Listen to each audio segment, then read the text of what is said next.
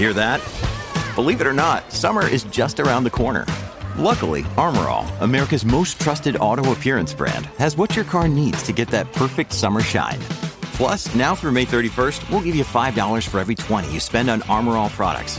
That means car wash pods, protectant, tire shine, you name it. Find out how to get your $5 rebate at armorall.com. Armor All, less work, more clean. Terms apply. Businesses of all sizes have been affected by COVID-19. In response to this, Postmedia Solutions has created a 5-step guide aimed to help you adapt your business during this global crisis. To get this free guide, visit postmediasolutions.com/adapt.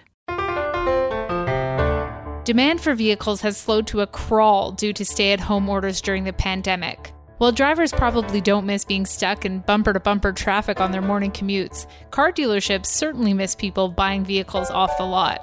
I'm Emily Jackson, and you're listening to Down to Business. This week, we're joined by Honda Canada's new Chief Executive Officer, Jean-Marc Leclerc, who officially took the driver's seat in the top job last week. Honda Canada employs about 19,000 people across the country between its dealerships and its assembly plant in Ontario, where about 4,000 employees build Civics and CR-Vs. Manufacturing ground to a halt due to COVID-19, but Honda is planning to slowly resume activity next week.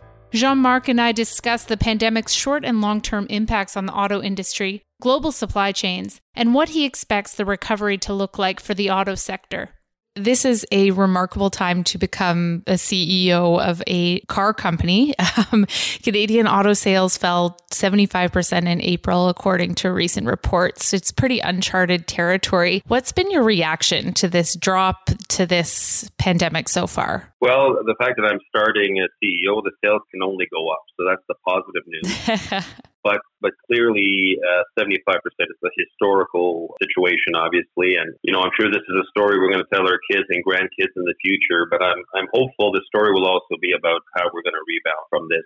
Clearly, right now, a lot of things are being done to protect the population, protect the communities, and that's understandable. And in fact, in our conversations with the government, we did ask them to take a more stringent approach early on in order not to prolong this. Because as you can well imagine, the chain of reaction from not selling a vehicle to the impact to manufacturing and the supply chain is obviously significant. So this is something that we need to rectify. And in the process of rectifying, as governments now are, again, allowing businesses to open slowly. Now, how has the pandemic affected Honda Canada specifically? I know you have a manufacturing footprint in Canada. You also have dealerships across the country. Can you walk us through some of the impacts? Well, I can tell you, the simple answer for our people at our campus, at our head office, we were lucky in the sense that everybody can work from home and is equipped to work from home, and then the technology has not let us down. It actually has worked very well for us from that perspective in terms of supporting our customers, supporting our dealers. From a manufacturing perspective, obviously, if we're not selling, we needed to shut down the manufacturing for the last 3 weeks. We are getting back on track May 11th, but it's going to be a slow, gradual start because sales need to start to happen in order for, to continue to fill the pipeline, if you will, out there. So the associates have not been working in the manufacturing plant in Alliston, Ontario, really across North America. Again, that's going to change next week, so we're happy to hear that. And obviously our dealerships, depending on the region and the stance that governments took relative to the auto business, the most severe clearly was Ontario and Quebec. I would say Quebec even more so because originally they did not allow service to happen in the dealership. So the dealerships were shut down, and it's only recently that they've opened both service and now sales outside of the region of Montreal. But the impact from the dealers obviously is, they need to protect their employees, they need to protect their clients. Some of their clients still want to have essential services done to their cars, so they need to find that balance. And all the while, they need to protect their business. So obviously, they've taken measures to ensure that they find the right balance between these three things. It's one of those things that when I think about going into a car dealership going forward, it's such a physical experience. I'm wondering, what does this mean for things like test drives going forward? How is that going to look in the future? Yeah, test drives has been, one of the contentious issues, even as, for example, the government of Ontario sort of allowed online selling, but dealers were still continuing, with test drives, and that was shut down very quickly because the reality in a vehicle, if you have somebody with you, you cannot observe a 6 feet or 2 meter social distancing rule. That's all being worked out because that we believe is essential. People do want to test drive the vehicles they're gonna buy. It's a large ticket item, obviously, and we believe that's important. So it's like anything else. The protocols will need to be put in place, and that's being worked through with OMVIC in Ontario and other governing bodies that oversee automotive sales. What are some of your short-term business projections for Honda Canada and I guess the auto industry as a whole, given these travel restrictions and work-from-home measures that have really stopped people from moving around as much as they typically would? Well, in our particular case, when we look about our associates, with Honda Canada looking after servicing our dealers and helping our dealers, we don't see that that's going to affect things greatly. I can tell you that the rebounding from this will be very gradual, of course. I'll tell you that last week we didn't know, for example, where certain governments were going to lean in terms of even, partially opening the business. We're a lot more hopeful, but it really doesn't matter. We believe it's going to be gradual. We believe it's going to be measured. And it's going to take some time for people to feel comfortable going into a dealership to conduct business. But I can tell you that all the governing bodies representing manufacturing, supply chain, dealerships have worked very hard to develop protocols, safety protocols, social distancing protocols to ensure governments are comfortable opening that door to get back to business. Obviously, the execution of that is going to take a little bit of time, test trials of using this particular strategy versus others. But a combination, obviously, of that and social distancing measures will certainly cause the business to rebound slowly over time. What about for the long term? How do you view demand for autos in the long term? We have seen a stop in commuting right now as people are working from home, so perhaps they don't need to buy a car as quickly. But then on the other hand, you might have people saying, I'm not getting on the subway for a long time and rushing to the dealership as soon as they can. I'm wondering, what are you thinking about when it comes to longer term demand impacts from the pandemic? Well, I can tell you I was on a webinar with automotive groups from China a few weeks ago, and they were talking about their experience getting back to business because, of course, their issue started a lot earlier, and they're now just getting back to business. But they were talking about people's sentiment, as you said, about using public transit, and that they saw the demand certainly early on after businesses were allowed to open spiked as a result of that, and that was a little bit of the mentality. I'm not sure if this is going to be the situation here. I mean, there's a lot of dynamics at play. People's, ability, financial ability to buy another vehicle, employment situations, obviously will vary from person to person.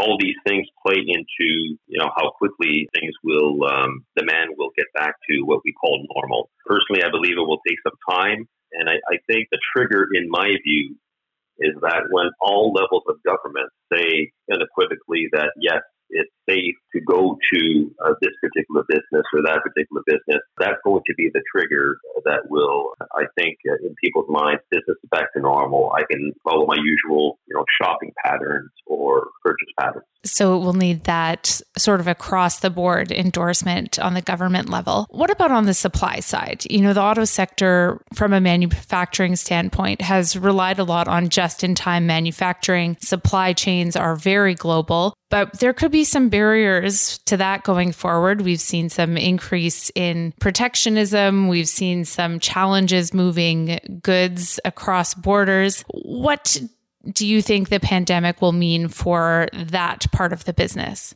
Emily, I said to one of my colleagues recently, there's nothing like a crisis to get people to reconsider positions when you understand the impact, for example, of protectionism on business. Listen, first off, in terms of, supply chain management, there's no doubt after this is all done, the first thing businesses are going to do is reflect on what happened and determining ways to mitigate that risk moving forward. And that can take many different forms. It could be duplication of source. It could be location of suppliers, because one of the complications here is even in certain states in the United States where we have suppliers, some of the governments have taken more stringent stances on essential services that didn't include automotive. So even if you have a desire to start manufacturing, you really need to look at the realities of your suppliers and where they're located, and again, those government mandates that exist in those markets. So no doubt there's going to be a reflection on this and perhaps some changes to ensure that that risk is certainly not eliminated. It'd be difficult to eliminate it, but certainly mitigated in the future. Right. It sounds like you're thinking about building more redundancy into the system. Yeah, it could be. But redundancy is costly also. So you want to do it for the right reasons. There are obviously critical parts that go into the manufacturing of vehicles. I remember there was a tsunami in Japan. One of the key parts to build a Civic, small part, I can't remember which one it was specifically, but it meant that we couldn't produce the car. We couldn't release the production. So these types of situations obviously have a huge financial impact on the company. And again, decisions would be motivated by these types of things. So with all this pandemic mayhem, one thing that we've kind of lost in the shuffle is discussions of the new NAFTA that has come into effect. I'm wondering if you can address some of those changes and how Honda has prepared for them, and whether you think it's a better deal for the North American auto industry, pandemic aside. Well, I think we're just happy that there is a deal. And really, my priority in Canada is to protect Canadian manufacturing. I mean, our plant in Alliston produces the Civic and CR-V, which represents 60% of what we sell in Canada. But we do export 70% of those products. They're equally as popular in the U.S. as they are in Canada. So we want to protect that base. That's a massive investment, huge economic impact in the Canadian economy. And of course, the rules of origin is something that needs to be managed moving forward in terms of those critical, or what we call core parts. And again, I'm not familiar specifically with what they are, but all I can tell you is that we have teams that have looked at ways to comply and, again, keep our plant in Alliston functioning for a long period of time to come. Do you think the pandemic and the increased protectionist sentiments could have an effect on something like NAFTA and freer trade moving forward? Again, I believe that good business sense will prevail overall. I know there's been some pushback on both sides of the borders, frankly, because there's an established supply chain, and a supply chain takes a very long time to shift. It's like a massive boat, and it doesn't move very quickly, and you can also do so over a long period of time. So it's really hard to say where this is going to go in. It also depends on the government you have in place. Right now in the United States, it seems that there's one that has more protectionist views. Perhaps a different government will have a more open view on business trade.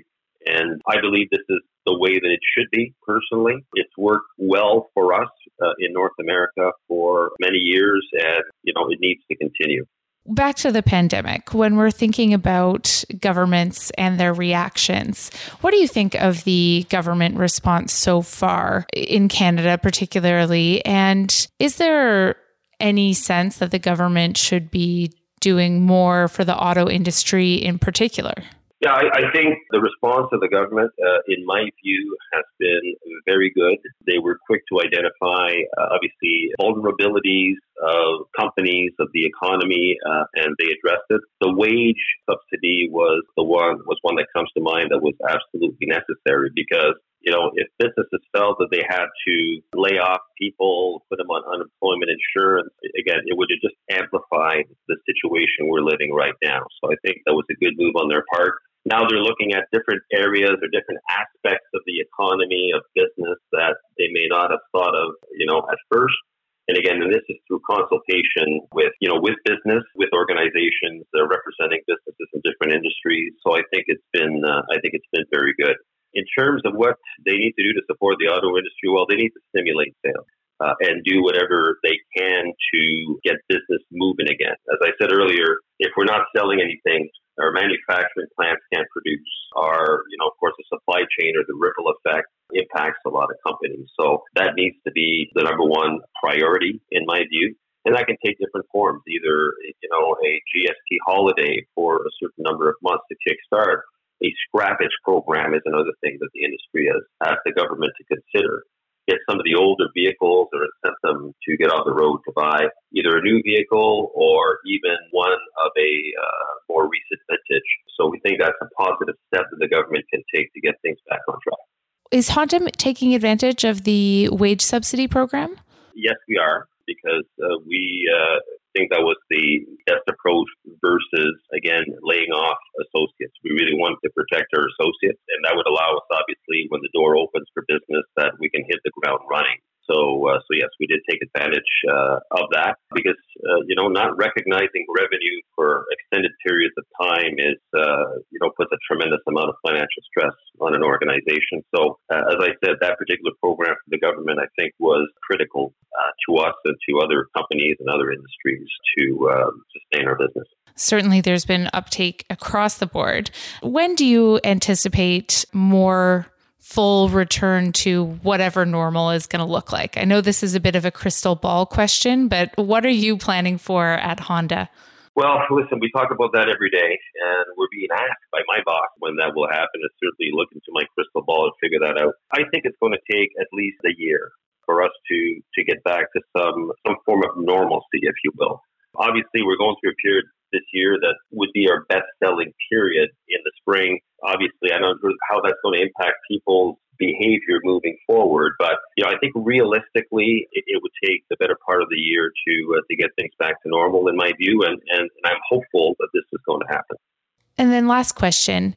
Anything that Canada can learn from Japan, which did open earlier, where Honda does have its headquarters? Are there any lessons you're taking away from their experience? Well, listen, I'm really not familiar with what's happened in Japan, other than I visited quite often in the past. But the other thing I can tell you with the Japanese culture, and maybe this is one of the reasons they open business up a little earlier, is it's a very disciplined culture from the standpoint when there's a directive from authorities, you're not going to find too many Japanese venturing off and challenging the authority. I think in Canada, the U.S., we're a little bit more free-spirited in terms of these things. So it's easy for me to see, having visited the country several times, of how they were able to flatten the curve perhaps more quickly just by people simply observing the rules that were out there from the health authority and government. I can't speak to getting back to business. I mean, they have a different model there, but